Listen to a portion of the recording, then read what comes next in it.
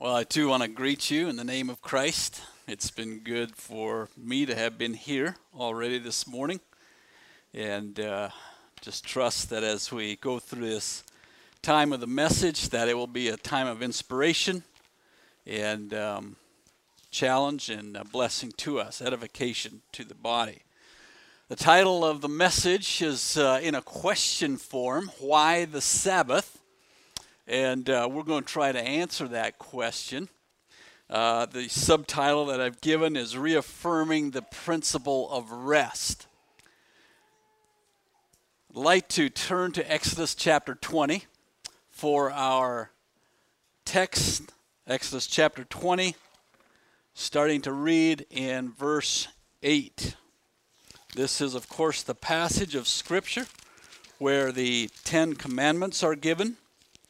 And I would like to use that as the basis of our text this morning, verse 8 through 11. It reads like this: Remember the Sabbath day to keep it holy. 6 days you shall labor and do all your work, but the seventh day is a Sabbath of the Lord your God.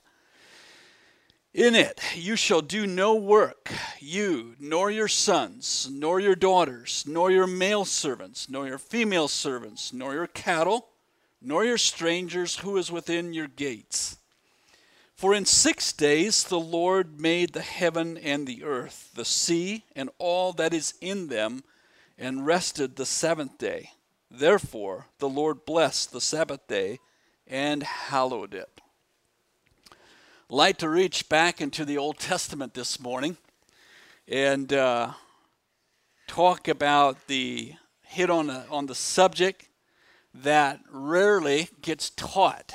I can only recall one message that I heard that was taught on the Lord's Day or the Sabbath day, and that was probably when I was in my early teens. Now, I'm sure that it got talked about maybe in general or in passing in other messages, but I can only recall one message, and it was preached here. Lawrence Steckley from Ontario preached it. He was here one time for meetings, and he taught on it.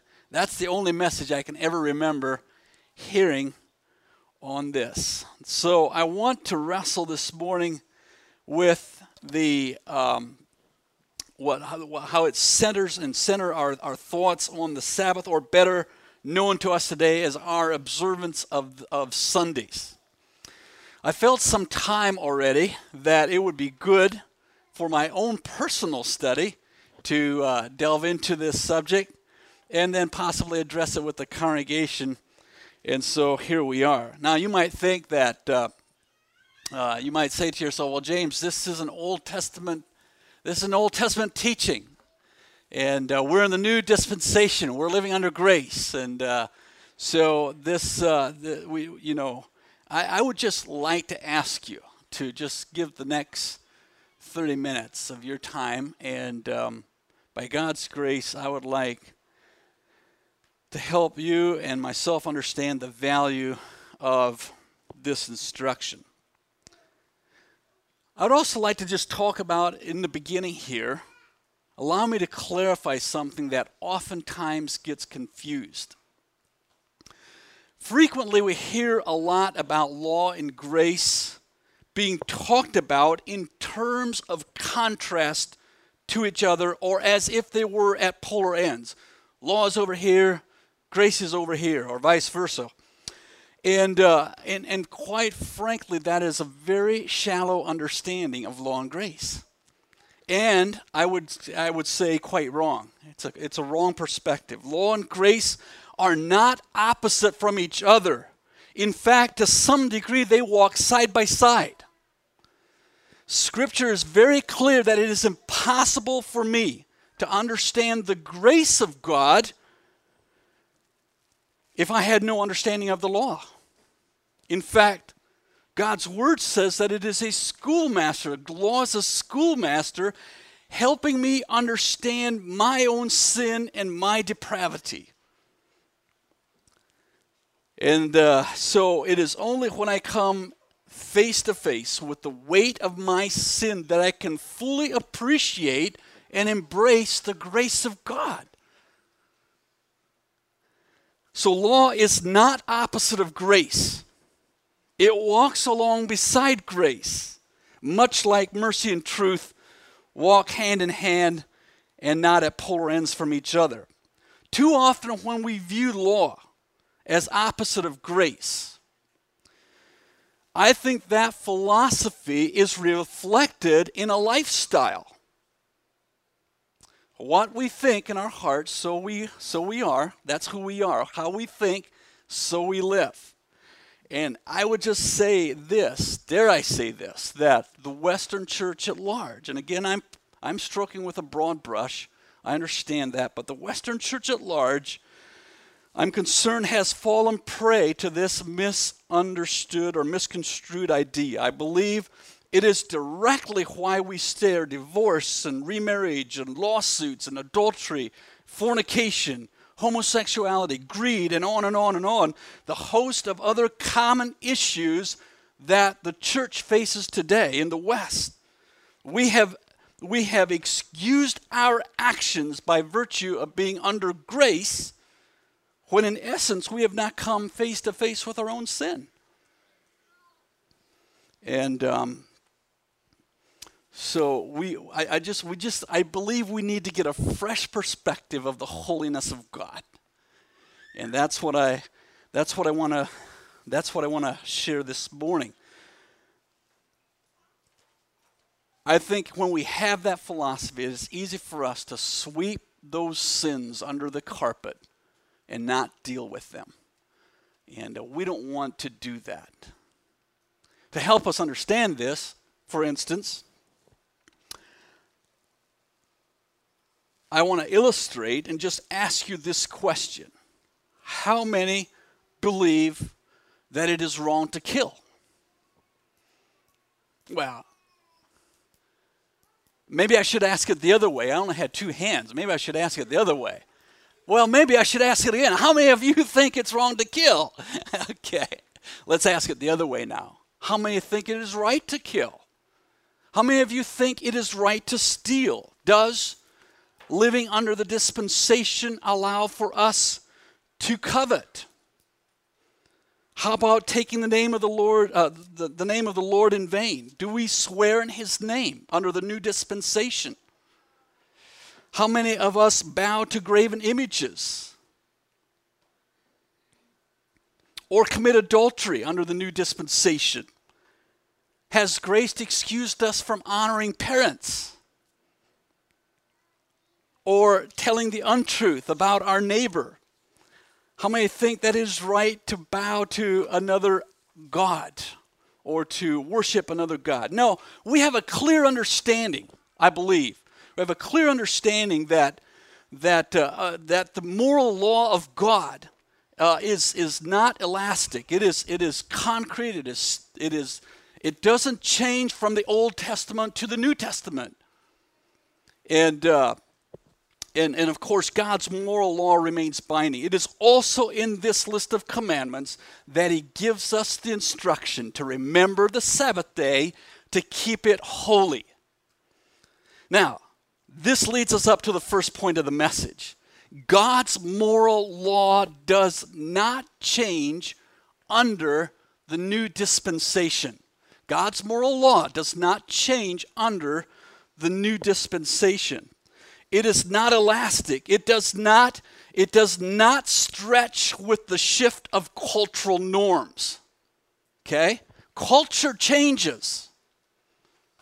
God's moral law doesn't change. So let's go back to Scripture again. Remember the Sabbath day. Remember the Sabbath day. And I want to pause right there and just talk about this a little bit, about remembering. Friday evening, I get a text from Roger, and he says that he paid the down payment for the parking lot to be sealed, and that Lonnie is planning on, now this was Friday evening, he said Lonnie was planning on coming Saturday morning to start doing the sealing on the parking lot. I text back and forth, we text back and forth a little bit, and my concern right away was, well, are we going to be able to park on the parking lot today, Sunday, if they do it yesterday Oftentimes they want you to stay off of it for a couple days. And so I asked him, is it okay if we have services on Sunday? Yeah, it's fine. He said it's fine.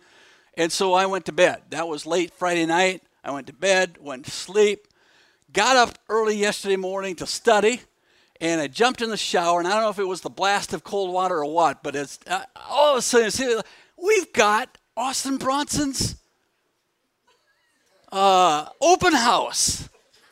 And we need to get, or Austin Bronson. Austin and Bronson, you can tell how often I've used that phrase together. Austin, Bronson, and Charity. Bronson and Charity's open house. And we need to get there during the day to set up. And I was like, it just like overwhelmed me. Like, what are we going to do? I could just imagine Lonnie being out here at 6 o'clock in the morning to get started.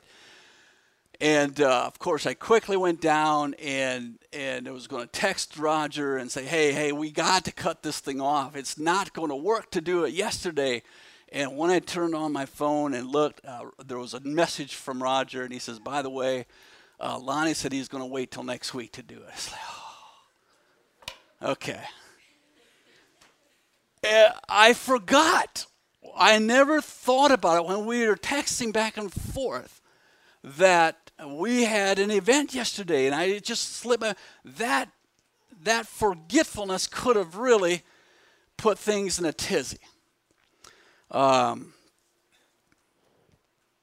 repercussions of my forgetfulness could have been disastrous.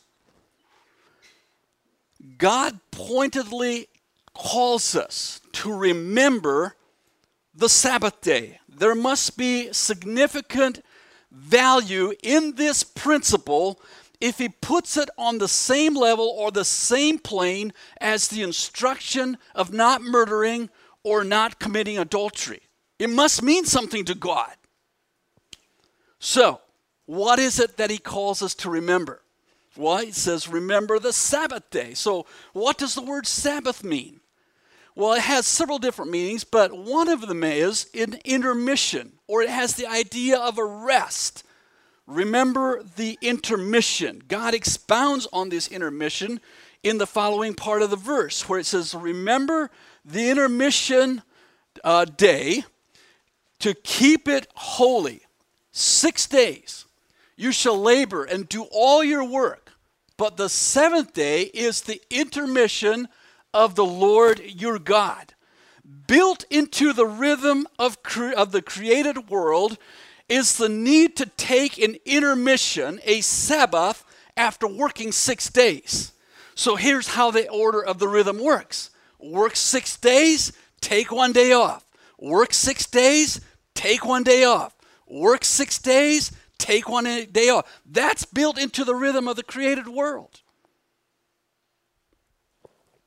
And it should not be ignored. It is a creation principle. I've taught this before already. Those things that are creation principles, I think we really need to take note of. The last part of that passage says, for in 6 days the Lord made the heaven and the earth, the sea and all that is in them, and rested the seventh day. Therefore the Lord blessed the Sabbath day and hallowed it. It is a part of the created rhythm. The value of having a day of rest is centuries old and not exclusively Christian. The Jewish faith observes a Sabbath day on Saturdays. Muslims proclaim a Friday as their holy day. Seventh-day Adventists follow the Jews in following their observance of a Saturday Sabbath. It is also true that in the past, in history, there are different people and groups of people that have tried to eliminate or ignore this principle and the concept of rest. For instance, back in 1793 through 1805, 12 years during the French Revolution, they tried to instill a 10-day work week, and it failed. It never caught on. The Bolshevik revolution under Lenin's revolt against the Russian Empire eliminate, and when he established the Soviet Union, immediately initiated a 10-day work week, and it failed. Later, when Stalin took over, he imposed a 5-day work week, and then later tried a 6-day work week. And after 11 years, both of these attempts failed. The obvious effort behind these attempts was to eliminate the intermission in order to gain efficiency. Guess what? You cannot fight. Yes, you can fight God's created rhythm, but you will not succeed. It's built into creation. And so, one of the first reasons that there is a one of the things we need to understand when we think about the Sabbath or the Sunday, as we refer to it, the day of intermission, is that this does not change in God's perspective from the Old Testament to the New Testament. Okay?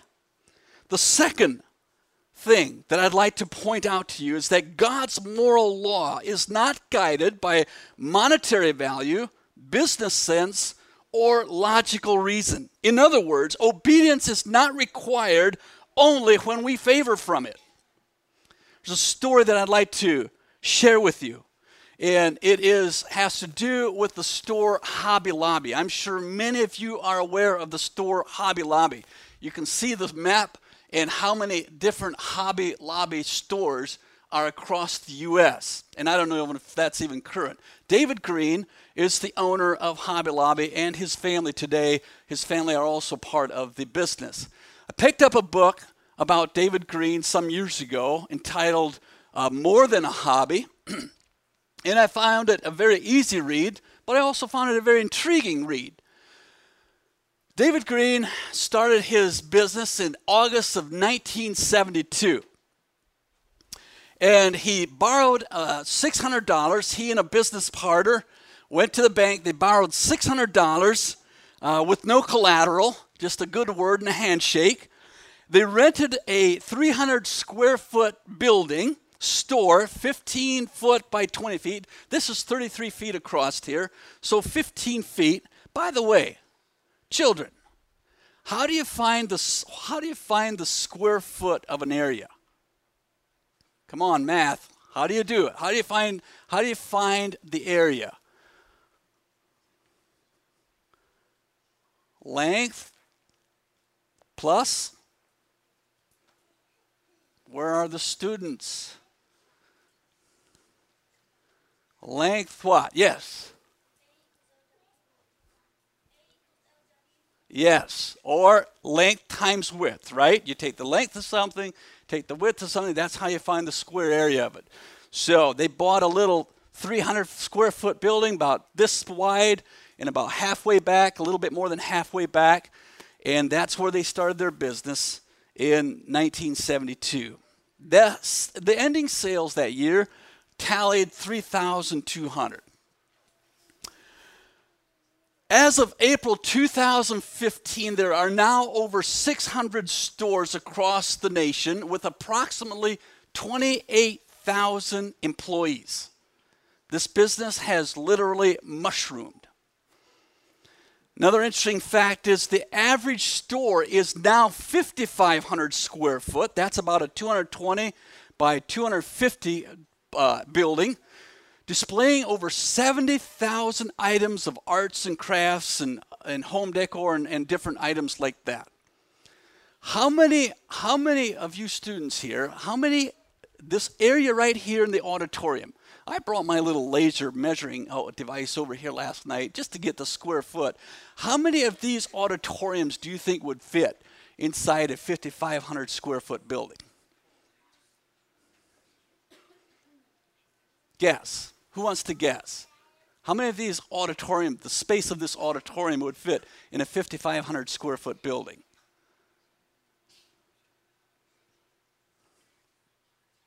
10? Good guess. It's more than that. Times 4 plus some. Okay, about 46. About 46 of these would fit inside one of these buildings. So big buildings today anymore. Today, according to one source, Mr. Green's net worth is $5.8 billion, making him the 79th wealthiest person in the U.S. Now, do you remember a couple months ago I preached a message on borrowing and finances? Do you remember that? And I talked about how long it would take to count to $1 billion. How long does it take? Who remembers? Years, right? Was it 43 years? Is that what it was? I don't even remember for sure. It took a long time to count to $1 billion. In 1998, when the business had been established for about 26 years, Mr. Green faced a large controversial question. And it was as if the Holy Spirit suddenly nudged him and said, David, should you be open on Sunday? Now, we're talking probably at that time over 500 stores. And to change a ship that size is huge. You want to know how huge it is? After they looked at the sales numbers, they understood that they were taking in $100 million of sales on any given year just on Sundays. $100 million in sales just on Sunday. And so this is a huge decision for him. Do they shut down on Sunday? He testifies that whether it was a lack of courage or a lack of faith, he decided that he's going to go to the state of Nebraska and shut down all the stores in Nebraska, which tallied 3 stores. He thought he'd start there. Well, this caught so in Nebraska they hung up a sign on the window, and it said close Sundays to allow employees time for family and worship. Well, this caught the attention of the media right away, and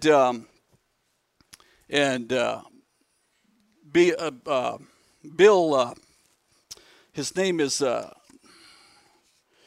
Bill Haynes, the advertising director of that store, of that business, was contacted by the Omaha World Herald. And a reporter called Bill and was inquiring about this thing of shutting down on Sunday. And Bill explained to him a few things, and then he ended the conversation by saying, you know, if everything works out, we're going to close all the stores, not just Nebraska. David Green was sitting in his home, drinking a cup of coffee, and reading the paper, and he came across this article. And he read what Bill Haynes, his employee, told the reporter. If all works out, we're going to close all the stores. He said immediately the Holy Spirit nudged him and convicted him. And it was as if God was saying, okay, David, so if you're blessed, you're going to be obedient. But if the numbers don't work out, then maybe I won't do it.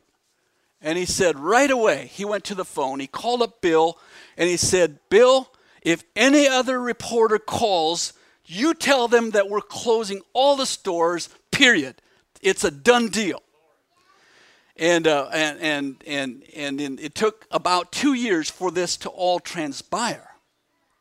And what he didn't know is that this made the bankers very nervous, because at that point he owed them a lot of money.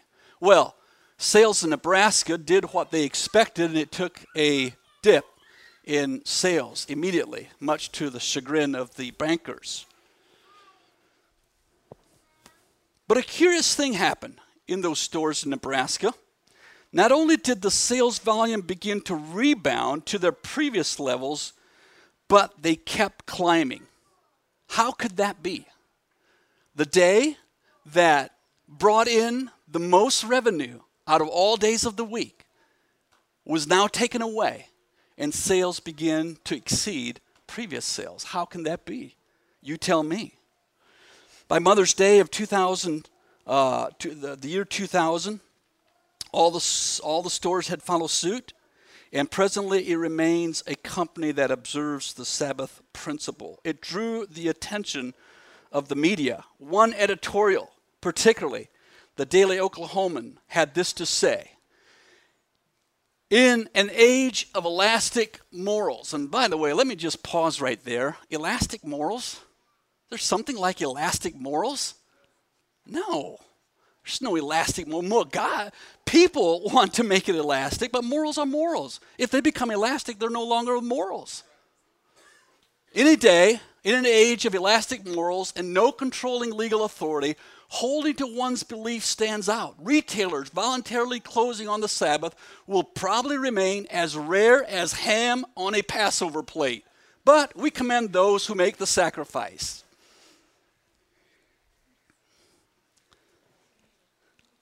They also faced some other issues when they made that decision. One of their main competitors, their main competitor, also hung up a sign on their store and said, "Open on Sunday for the convenience of our customers."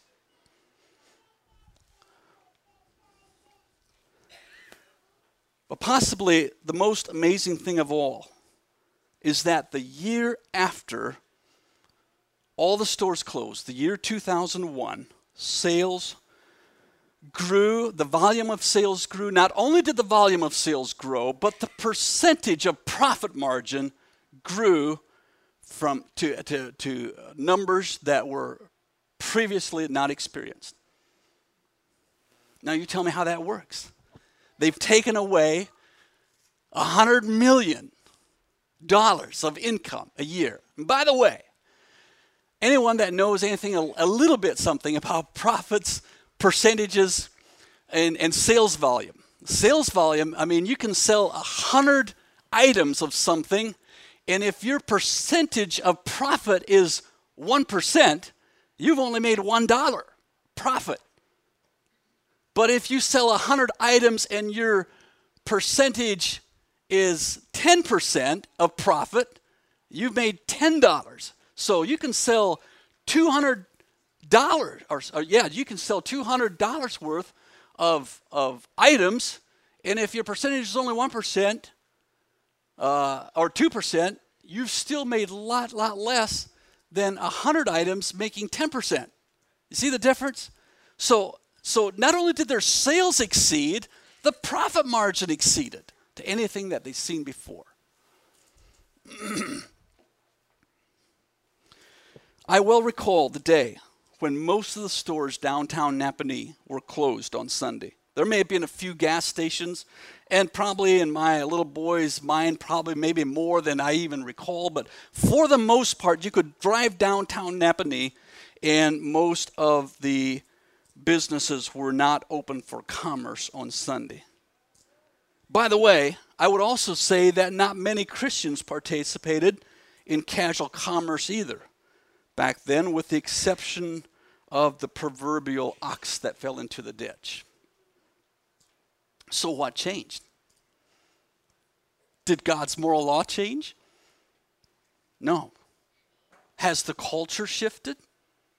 Have we shifted with the culture? That's the question we need to wrestle with. Let's go back to Scripture.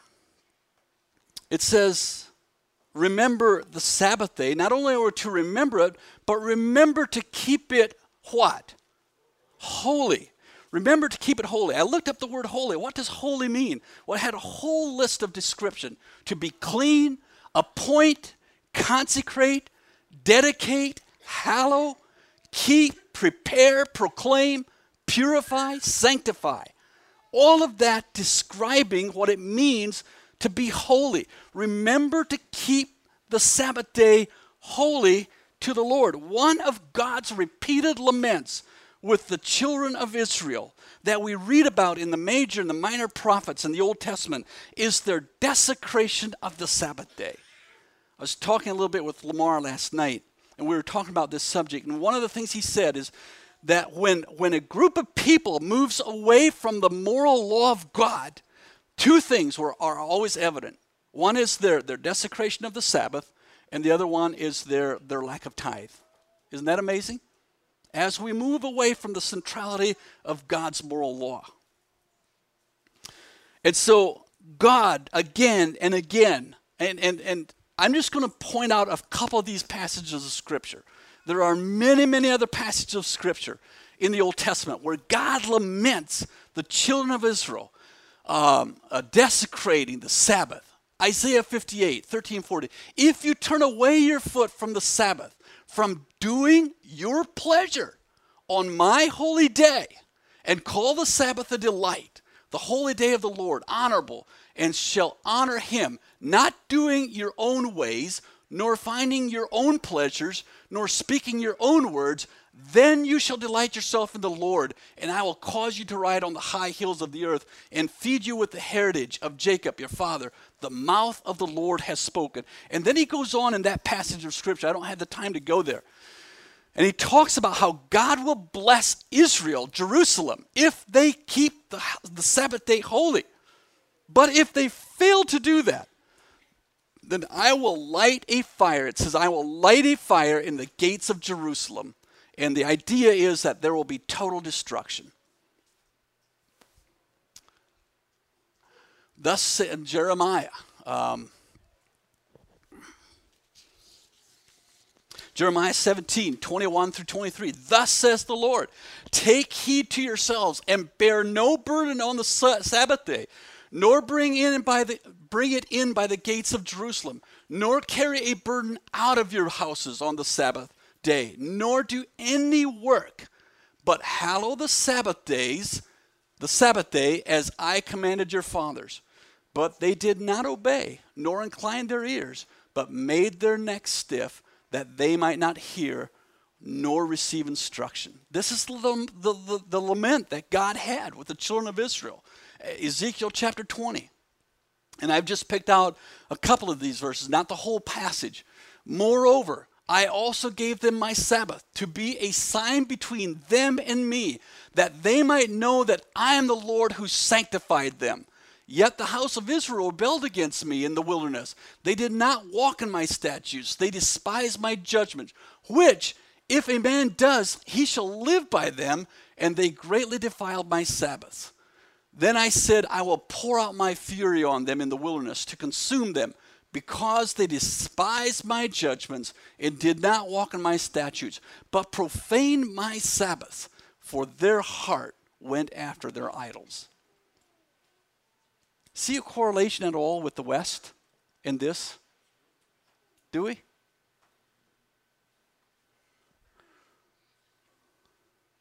Ezekiel chapter 22, verse 26. Her priests, and this is interesting. Listen to this carefully. Her priests have violated my law and profaned my holy things. They have not distinguished between the holy and the unholy, nor have they made known the difference between the unclean and the clean. They have hidden their eyes from my Sabbath, so that I am profaned among them. When we do not have the ability to distinguish between what is holy and what is not holy, we are on the verge of destruction. And that's why he said, remember the Sabbath day to keep it holy. Would there be a similar lament from God with us today?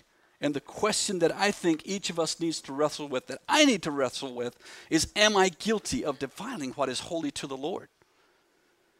Now, if you're expecting me to give you a list of things that we should do or not do on Sunday, then you're going to be disappointed, because that's not my intent.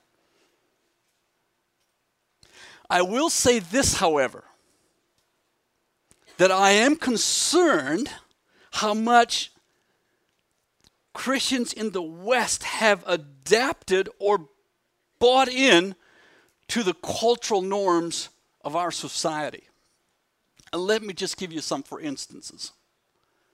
More and more frequently, I hear of Christian businessmen who send out workers or work crews, particularly on jobs that are far away. And they send them out early Sunday afternoon or evening to get them ready to roll first thing Monday morning. Is this consistent with God's intended intermission? I'm asking the question. I know I'm aware of a trucking business, and I don't even know if they're in business anymore. It's a Mennonite-owned trucking business where I know at one point they would have their guys come into the shop late Sunday night, and they'd get everything ready. And at the stroke of midnight, the trucks would roll out of the shop. Is that consistent with God's intermission? I'm asking the question. I know of someone, an individual, who worked frequently on Saturday evening until 11:30 or 11:45 before shutting it down for Sunday. Is that consistent with God's intention of intermission? We could talk about recreation. We could talk about hobbies. At what point would God lament that you are doing, like he said in Isaiah, your own pleasures on his holy day? I think it's a question we need to ask ourselves. Is it consistent with God's moral law to say that we will not do any business or work on the Sunday? We won't open our own business, yet patronize local businesses / restaurants for lunch on Sunday. Is that being consistent or keeping with the holy day of the Lord? I think it's a question we need to ask ourselves. A mentor friend of mine had a daughter who was a nurse, and frequently she would be scheduled to work on Sunday. He was okay with that, but he told me that he instructed his daughter that if she is scheduled to work on Sunday, then her next day off she should use as a Sabbath to the Lord, meaning that she wouldn't do her regular normal duties that she would typically do on her day off.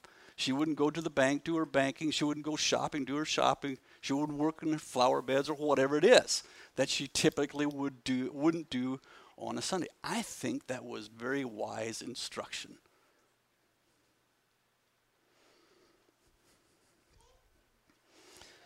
I'd like to reiterate again how important this Sabbath thing was to God.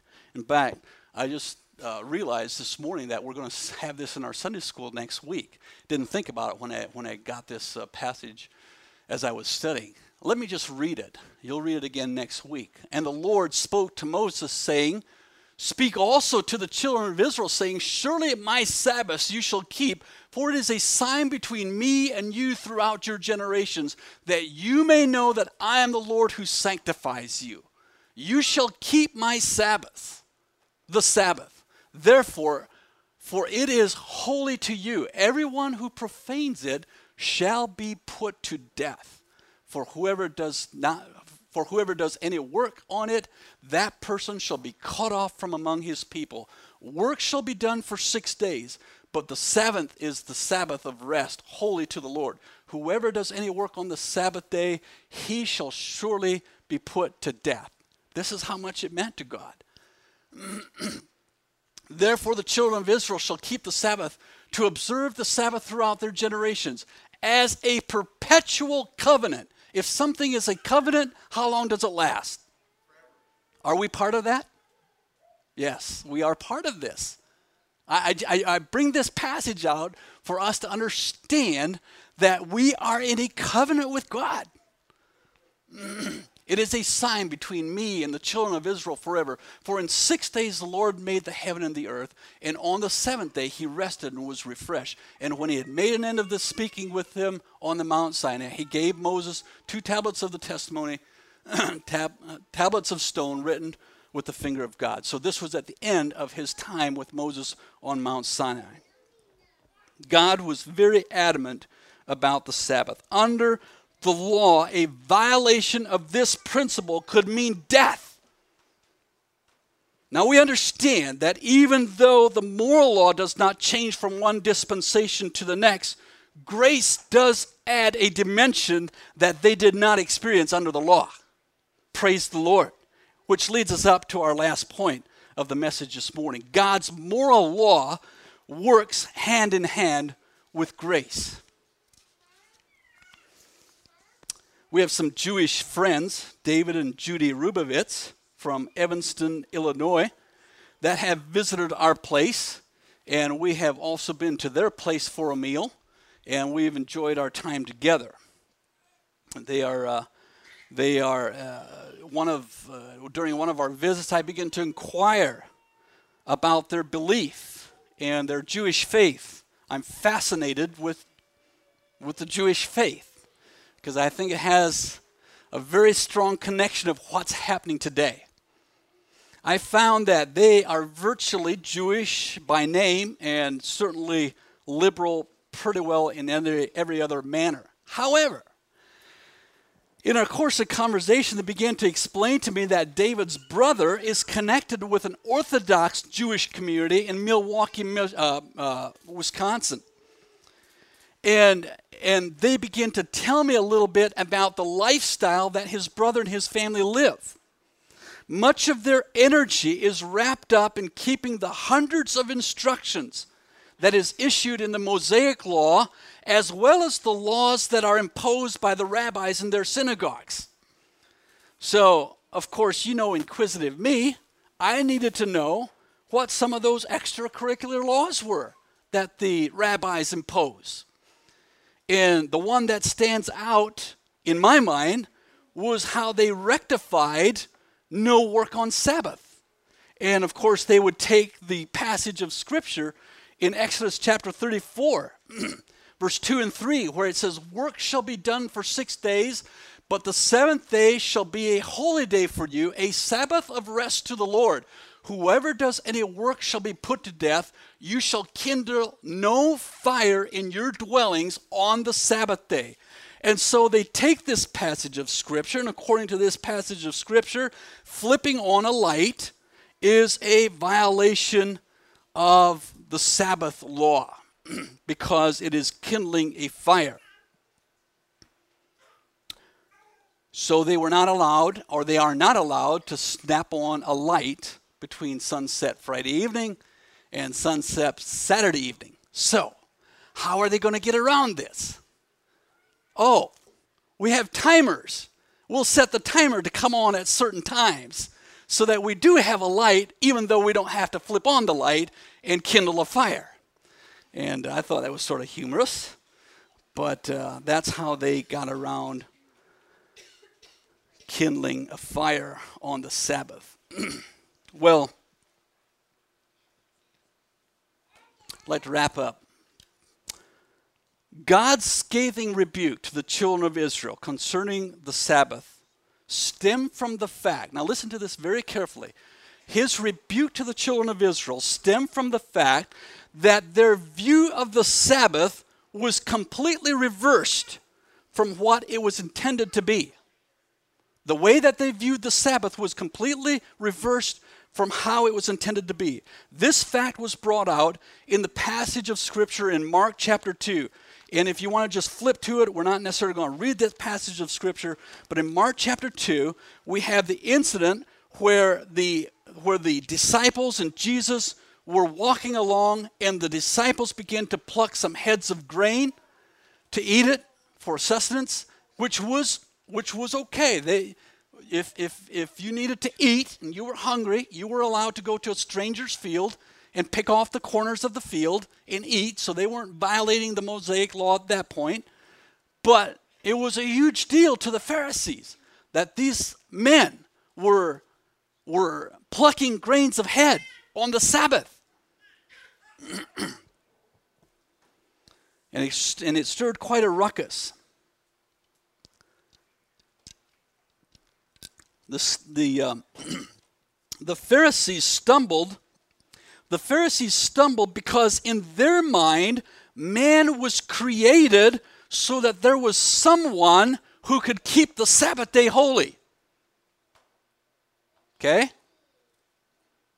In their minds, man was created so that there was someone that could keep the Sabbath day holy. Plucking heads of grain on the Sabbath violated the holiness that God expected. But Jesus set the record straight. In verse 27, he said, The Sabbath was made for man and not man for the Sabbath. It is man that needs the rest. It is I who needs the intermission. One day a week needs to be appointed, dedicated, consecrated as holy to the Lord because it is part of the rhythm built into creation. The Sabbath was created for the health, the wholeness, and the sustainability of man. It's for our benefit that the Sabbath was created. Yes, there will be occasions when the unexpected guest shows up on the weekend, which may require a trip to the store on Sunday for a certain item. However, this would be the exception, not the rule. There may be times when the proverbial ox will fall into the ditch and you need to put it out. Fine, I'm okay with that. I think God's okay with that. But do what you can to eliminate the ditch, to not create a ditch. Sometimes ditches are created because of our poor planning and our disorganization on our part. And so do what we can to avoid those times. I think ultimately the questions that we need to grapple with when it comes to remembering the Sabbath day to keep it holy is the question, does my activity on this day promote rest? Does it promote rest? Is it holy before God? Is what I'm doing holy before God? Would He call it holy? Am I conflicting with the rhythm of creation? Is what I'm doing conflicting with the rhythm of creation? And will it desecrate in any way? I think if we ask these 4 questions and ask them honestly, God will show us. Let's pray. Father, in the name of Jesus, I thank you that you've given us a day of intermission when we can set aside our normal activities of work and toil, labor, and we can rest. We appreciate your consideration of our need, and we give you thanks. Guide and keep us, direct us, and we want to give you glory for all that is said and done. In your name we pray. Amen.